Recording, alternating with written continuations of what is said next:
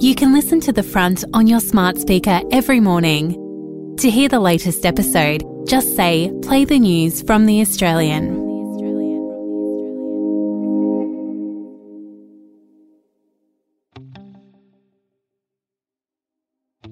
From The Australian, here's what's on the front. I'm Claire Harvey. It's Thursday, November 23. Bruce Lehrmann's lawyer says Brittany Higgins is an unreliable witness whose claim to have been raped is full of inconsistencies and improbabilities. Barrister Matthew Richardson, SC, told the federal court Higgins had given unreliable evidence on the purchase of alcohol on the night in question, the words spoken by her bosses, the reasons she'd not pursued a police complaint, and how material on her phone came to be deleted. Lehrmann is suing Network 10 and journalist Lisa Wilkinson over a 2021 story on The Project, in which Higgins claimed she'd been raped in Parliament House by an unnamed senior staffer, and that politicians and senior government Morrison staff had treated her as a political problem and pressured her to stay quiet. Network 10 will argue the allegations were true. Our legal affairs correspondent Ellie Dudley is covering the case. Bruce Lehrmann has, for the first time under oath, given his version of events of the night that he allegedly raped Brittany Higgins. He's also spoken about the aftermath of the Project interview, saying that his friends deleted him off Facebook, he was kicked out of social media group chats, and that people on Twitter said what he called disgusting things about him. He's spoken about getting admitted to a mental health facility and said that he had to delete his social media as a coping mechanism. Bruce Lehrmann has consistently and vehemently denied allegations that he raped Brittany Higgins. The National Transport Safety Watchdog has slammed Netflix star Matt Wright, who has lost his businesses after a fatal crash involving one of his helicopters in the Northern Territory. The Australian Transport Safety Bureau found the helicopter likely collided with terrain in February 2022 due to fuel exhaustion, killing fellow Outback Wrangler star Chris Wilson. That's at odds with the Australian's reports from employee Tim Luck, who said he filled up the fuel tank himself just 20 minutes before the crash. A huge breakthrough in the Middle East war, with hostages finally on their way home. In today's story, the families who've been living in hope and the high-stakes deal to get their loved ones back.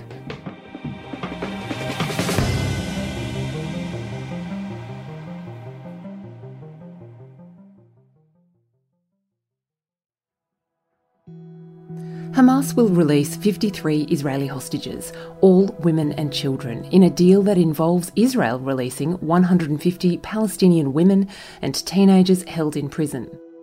There'll be a 5-day ceasefire, and Israel's agreed to allow more fuel and food into Gaza, despite concerns those supplies have in the past been used for military purposes by Hamas.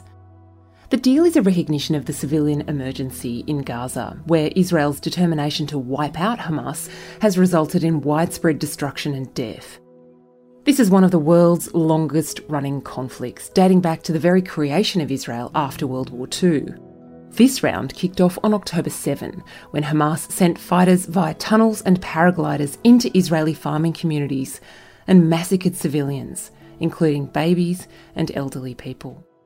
Hundreds were taken hostage, and desperate families have been camped in Tel Aviv trying to ensure Israel's hawkish Prime Minister Benjamin Netanyahu keeps them front of mind as he takes his revenge on Hamas.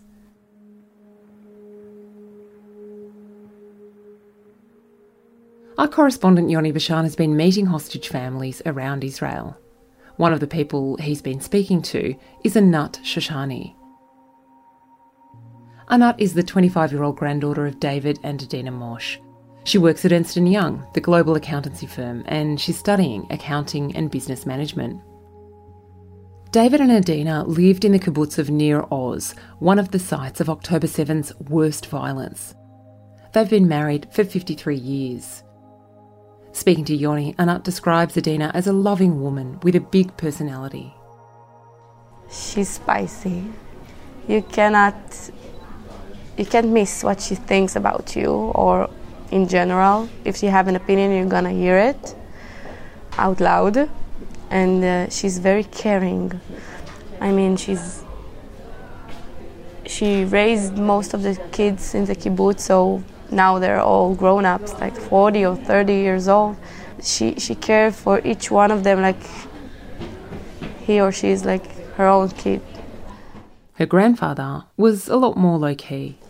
My grandfather was a farmer. He grew up potatoes. He really liked his work and the earth and this profession. Like, he had a lot of connection to the nature. He was very quiet man, and he had a lot of dignity, but not in the tough way. He was very gentle man, but in the, you couldn't disrespect him because he was so kind and so helpful and so peaceful. David lost his brother in the Yom Kippur War 50 years ago. He was born in Iraq, and Anat says he has a lot of relationships with Israeli Arabs and with Gazans. He had many respect to their culture, and they had many respect to him. And that's why I believe that on his last moments, he just felt so much betrayal of all that he believed in. David was murdered on October 7 in his own home. Anat's grandparents were hiding in their safe room as around them their friends were massacred. Their next-door neighbour, an elderly lady, was last seen on Facebook Live being murdered by a Hamas militant who live-streamed his attack. Anat's grandmother was taken hostage. Throughout all the horrific worry, Anat has been thinking a lot about her grandparents' relationship. They were in love, like they just met.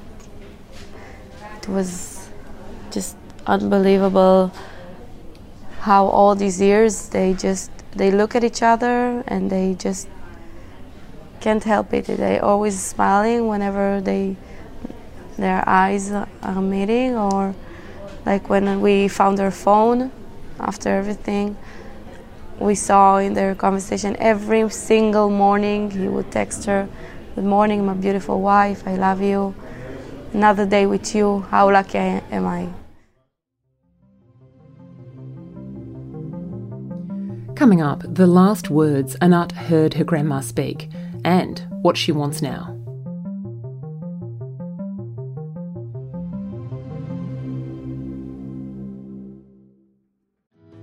My name is Manny Carudis, and I'm a former New South Wales policeman turned investigative reporter with a passion for missing persons cases.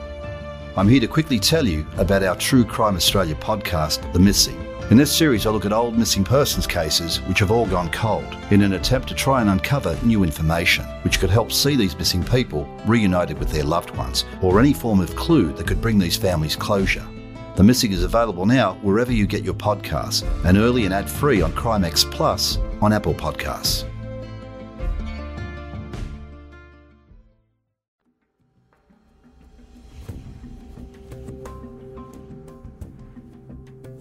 On the day of the attack, as Anat sent frantic messages via WhatsApp, her grandparents told her the sound of gunfire was everywhere around them. I sort of realized that I need to say them goodbye. So I texted her, "Grandma, I love you. I send you all my powers. Please don't give up." And she answered me, "Sweetie, I love you a lot." Heart, so calm. So she always tried not to show us nothing. She was very, very strong. At around 3 in the afternoon of October 7, Anat, who was trying to avoid looking at the horrific videos coming out on social media, got a message from a friend asking her to send pictures of her grandmother. Anat got the impression her grandmother had appeared in one of those videos. Late that evening, the Israel Defence Forces made it to Nir Oz and fought their way in.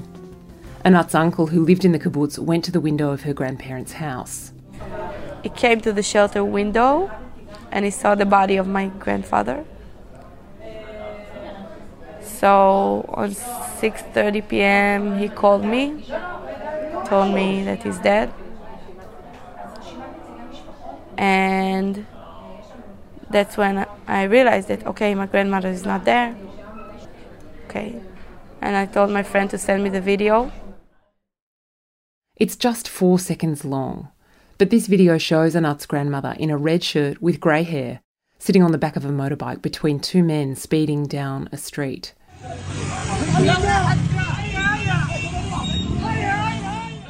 She looks terrified. The man in front of her has a rifle strapped across his chest. The man behind her has one fist in the air and the other raising one finger straight up as women and kids on the street watch them go by. And I see her on a bike inside Gaza. And sorry. It's okay. No, it's fine. I'm used to cry. Don't worry.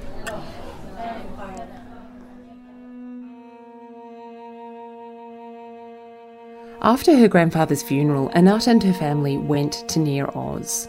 She says it looks like hell. Burned down cars everywhere, kid toys all over the streets, clothes, blood everywhere, dried blood all over even on the roads, just like a horror movie.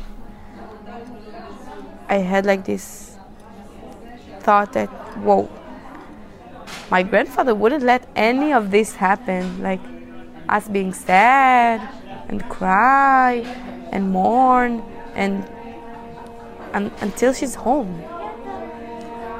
He wouldn't want us to even bury him until she's home.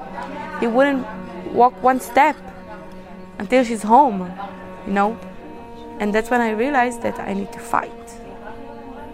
I need to get the fuck up and fight for her life.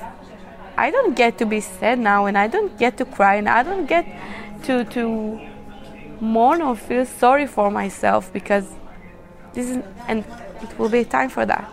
I know that. But now we need to fight, because I realize that no one's fighting for me. No one defending me. No one defending my family. I'm just a girl, I don't have the ability to change the world. I know that, but I know that I need to do everything in my powers. It's still happening. She's there. She kidnapped alive. I have to believe she's alive. Now, Anat says her whole struggle, talking to journalists, keeping the pressure on the government, is about making sure nobody adjusts to this new reality. She's waiting to find out if and when her grandmother will be released, and she hopes that she's still alive. I want solutions. I want a deal. I want that no one will rest until it happened, because when you talk, I always used to think about the Holocaust and what would I do if I lived on that, because it lasted so many years, because so many times people just adjusted the idea that okay, they murdered Jewish people. Okay, I don't think that in our modern day we have the privilege to let something this inhumane happen. Anat Shoshani spoke to Yoni Bashan. Thank you for joining us on The Front. The best way to help us bring you this kind of journalism is to subscribe at theaustralian.com.au.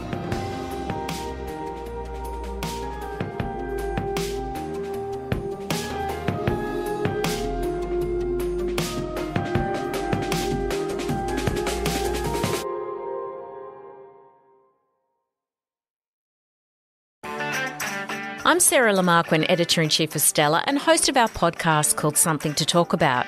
Every weekend we publish a new episode where you'll hear compelling personalities, strong opinions and thought-provoking conversations. I wanted to be able to do it in my time when I was ready and speak my truth when I was ready. The topic of when do I become a mum, that is in my mind 24/7. Search for Something to Talk About wherever you listen to your podcasts.